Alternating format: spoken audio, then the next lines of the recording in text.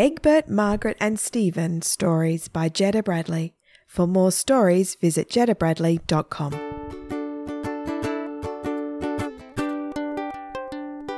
Egbert, Margaret and Stephen and the case of the missing swimmers. It was one of those hot Sundays when the sweat just oozes out of your skin, and worse, the air conditioning wasn't working. Egbert was outside looking at the heat. He couldn't stand it.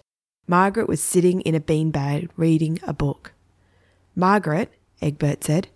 Do you want to come to the swimming pool?" Margaret grunted. Nothing and nobody was getting her out of the beanbag. "Really?" "Really," she said. "Typical," Egbert said. "What's typical?" said Margaret, looking up from her book, angry that Egbert was still going on. "Nothing," Egbert said. But what he thought was that it was so typical when he wanted to do something, Margaret just ignored him. But when she wanted to do stuff, he always got on board. Well, mostly. Stephen was busy stabbing flies with a matchstick and then putting them in a car to race. "Come on, come swimming," Egbert said. "Can't," Stephen responded. "Why not?" "I don't have any swimmers, remember?" Egbert decided he would go on his own. Stephen asked him, "Can you look for my swimming trunks while you're there?" "No, look for them yourself." At the pool there was a long queue, so Egbert watched the tennis on the TV. The ball went backwards and forwards, and it was only exciting when the ball boy ran onto the pitch. Egbert thought it was very boring and wished everyone would pay their pool tickets a little more quickly. At the counter, the lady said, "Yes?" Egbert said, "One child." $5.60, said the lady. Egbert handed over $10, and when the lady gave him some change, he asked her, "Have you found a pair of blue swimming trunks with a yellow stripe?" "Go and see the lost and found department," she said. "Turn left here and you can't miss it." Egbert turned to his left and there was a large cupboard labelled Lost and Found. He opened the cupboard and a massive pile of swimming trunks fell on his head. They had been stuffed into every part of the cupboard. There were red swimming trunks and yellow swimming trunks, and there were 100 pairs of black swimming trunks, but there was no blue with yellow striped swimming trunks. He folded them all up and put them back in the cupboard. The lifeguard went past and said, "I've never seen the cupboard so clean.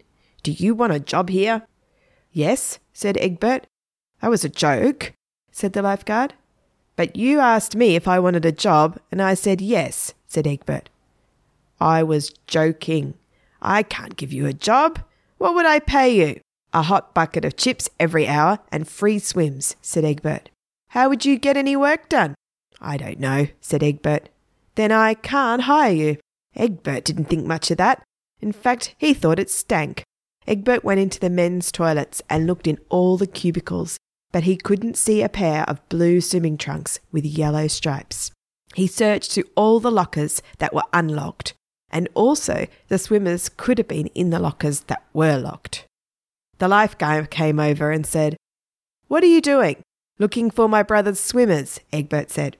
"Did you find them?" asked the lifeguard. "No," said Egbert. "Then move on or I'll charge you with harassment," said the lifeguard. "Harassing who?" said Egbert. "Harassing the lockers," said the lifeguard. Egbert thought that just stank. He walked around all 3 pools and he didn't see a single pair of blue with yellow striped swimming trunks, and he was tired of looking, so he jumped in the pool. He swam a lap, touched the end and swam another lap. There was a man in front of him and Egbert tried to catch up with him, but he couldn't. "Hey!" yelled Egbert. "Stop!" The man stopped. "What's wrong?" asked the man. The man was wearing blue swimming trunks with yellow stripes. "Where'd you get your swimmers?" asked Egbert. "What?" said the man, surprised. "Your swimmers, where'd you buy them?" "Oh, at Big W." "And how much were they?" said Egbert. "About $20, I think," said the man. "Do you have the receipt?" asked Egbert. "The receipt? No, I mean my wife bought them. She has the receipt. Why?" "When exactly did you buy them?" asked Egbert. "About 6 weeks ago." The lifeguard came over and looked down at the man. "Is this boy bothering you?" he asked. "He is quite bothersome," said the man. "I'm trying to swim and he's asking me about my swimming trunks." "Leave the man alone or I'll charge you with harassment," shouted the lifeguard. "I can't ask the man a question?" asked Egbert.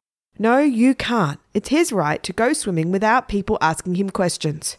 "Who says it's his right?" said Egbert, getting quite mad. "Just leave him alone or I'll ask you to leave." The lifeguard walked off. Egbert thought that just stank. A toddler walked past. He was about 3 years old, and he was wearing swimming trunks that were blue with a yellow stripe. They were much too small for Stephen, though, but Egbert didn't like the coincidence. "Where'd you get those swimmers?" he asked the little boy. The toddler looked up at his mum, who pulled him along, ignoring Egbert. The toddler wished he could have talked to the older boy. And then Egbert looked out the window and saw something waving in the wind. Something was stuck to the top of a small tree. The toddler stood up on his chair. He'd seen it too. He pointed with his forefinger at the window. "Don't point, it's rude," said his mother. The toddler stopped pointing and put his hand by his side. Egbert went past the toddler. "Did you see swimmers on a tree?" he asked. The toddler nodded. "I thought so," said Egbert. "Come and sit next to me. Don't go near the water. Sit here, nice and still, and don't move," said his mother. The toddler sighed. He didn't know how much longer he would have to put up with his mother's behaviour. When could he leave home, he wondered. Egbert stood in front of the small tree and stared up at a pair of swimmers that were blue with a yellow stripe down them. Those were Stephen's. He was sure of it. He jumped up and tried to reach them, but he wasn't tall enough. "What do you think you're doing?" said a gruff voice behind him. It was the gardener. "Those are my brother's swimmers," said Egbert. "How do you know?" said the gardener. "He lost them last week and I've been looking everywhere for them." "Where did he buy them?" "Big W, I think," said Egbert. "How much were they?" said the gardener. $20, I think," said Egbert. "Let's see your receipt." I don't have it. My mother paid for them." "Well, this is sounding suspicious."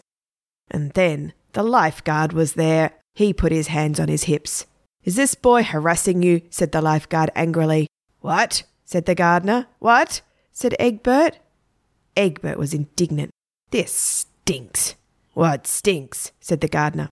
"A boy has a right to ask questions without being accused of harassment," Egbert said indignantly. "Are you harassing this young man?" said the gardener to the lifeguard. Am I what? No, I don't know." The lifeguard scowled and then skulked away. Egbert remembered that he had change in his pocket. "I'll pay you $2 if you get those swimmers down for me," said Egbert. "Good deal," said the gardener. He took his rake and used it to pull the swimmers down from the small tree. Egbert paid the gardener $2. Then he went to the front desk. "I didn't find the trunks in the lost and found, although I'd be happy to have a job there. But I did find them drying on top of a small tree." He went home and returned the swimming trunks to Stephen. "You owe me $2. "What for?" shouted Stephen. "I had to pay $2 to rescue them." "Did not," said Stephen. "Did too," said Egbert. "Well, I'm not paying you anything," said Stephen.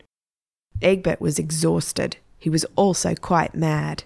He flung the swimmers with the yellow stripe at Stephen. Then he went to Stephen's bedroom and stole $2 from Stephen's wallet. Egbert did not feel at all good about it, so he put the money back in Stephen's wallet. Stephen came in. "I remember where I left my swimmers," Stephen said. "Where?" said Egbert. "On a tree." "You're too short to have left them there," said Egbert. "I paid the gardener to put them up there so they could easily dry in the wind." Egbert frowned. "The gardener got them down for me," said Egbert. "He didn't tell me anything about putting them up there." "No, he wouldn't," said Stephen. "Why not?" Stephen shrugged. Then Stephen paid Egbert $2 for finding the trunks and $2 for bringing them home and $2 for dealing with the gardener.